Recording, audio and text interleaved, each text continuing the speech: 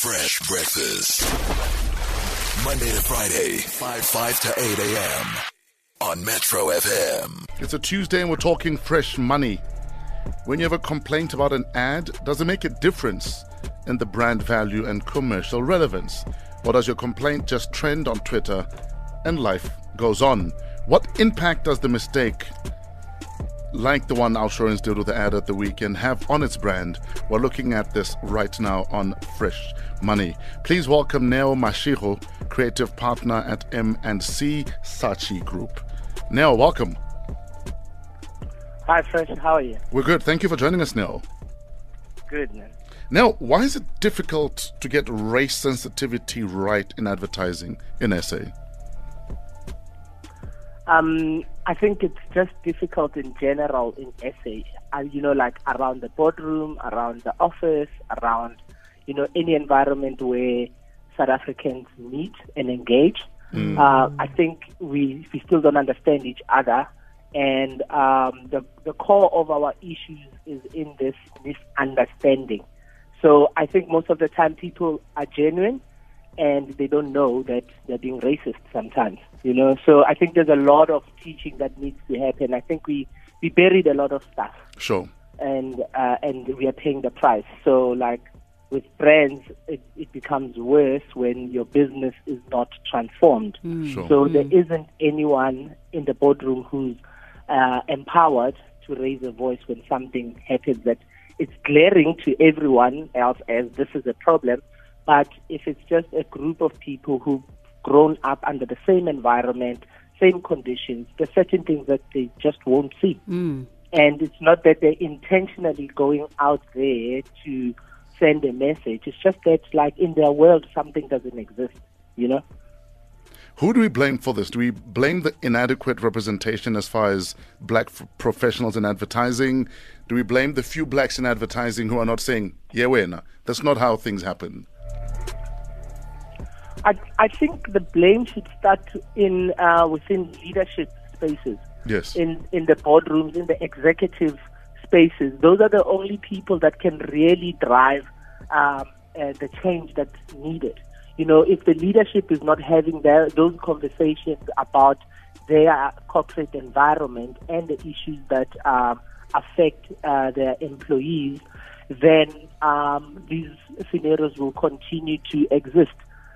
So with Outsurance, for instance, now, I think what they should have done is look at their whole communication structure and what their brand ethos stand for, and reassess everything that they are about and ask themselves the tough questions about, are we representing the brand correctly, or are we just going on as a day-to-day? So hey, it's a Father's Day ad. Let's just have fathers doing stuff, and then you just forget that there aren't any black people in our ad.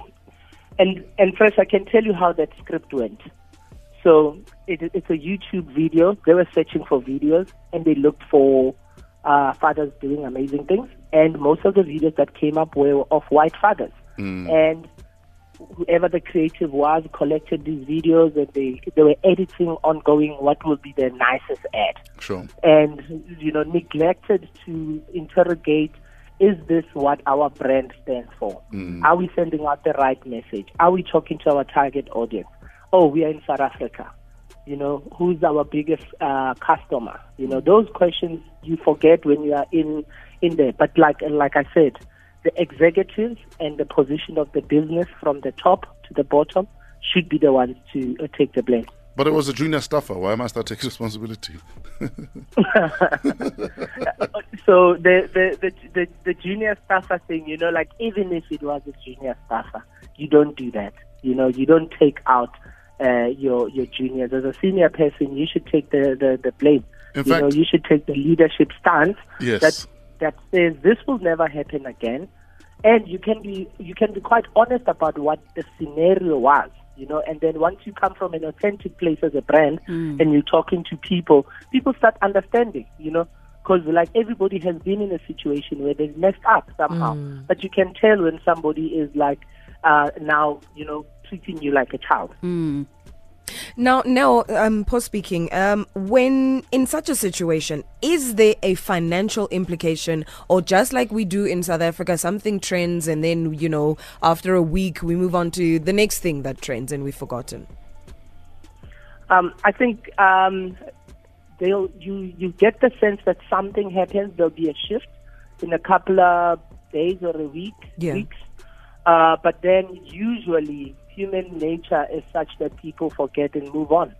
It's not just a South African thing. It's like, and also as a brand, it depends on how you handle it. How do you give people something else to focus on or address the situation in ways that people are going to go, oh, wow, look what OUTsurance have done. I'd be working on that plan now to go, how do we as OUTsurance say, address this issue and apologize in a way, like I would give it if they have an agency, but I think they have an internal agency. Like the brief would be, how do we fix this?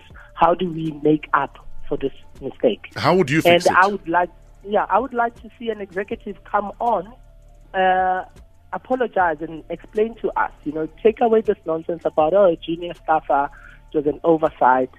Yeah, no, you don't do that. You sit and strategically think about how to position yourself. What are the positive stories that you have around your brand that are authentic about your brand that you can share with people? Share those stories. Engage them. Engage the people that are attacking you on social media. Directly engage them. Pick up the phone and talk to people. Bring them into your business if you genuinely have real authentic stories that showcase that you are not a racist organization. Now, on that note, we're going to have to let you go. We unfortunately have to go for news at 7. But thank you very much for your insights. Now, Mashigo, creative partner at M&C Saatchi Group. Fresh breakfast. Monday to Friday, 5 to 8 a.m. on Metro FM.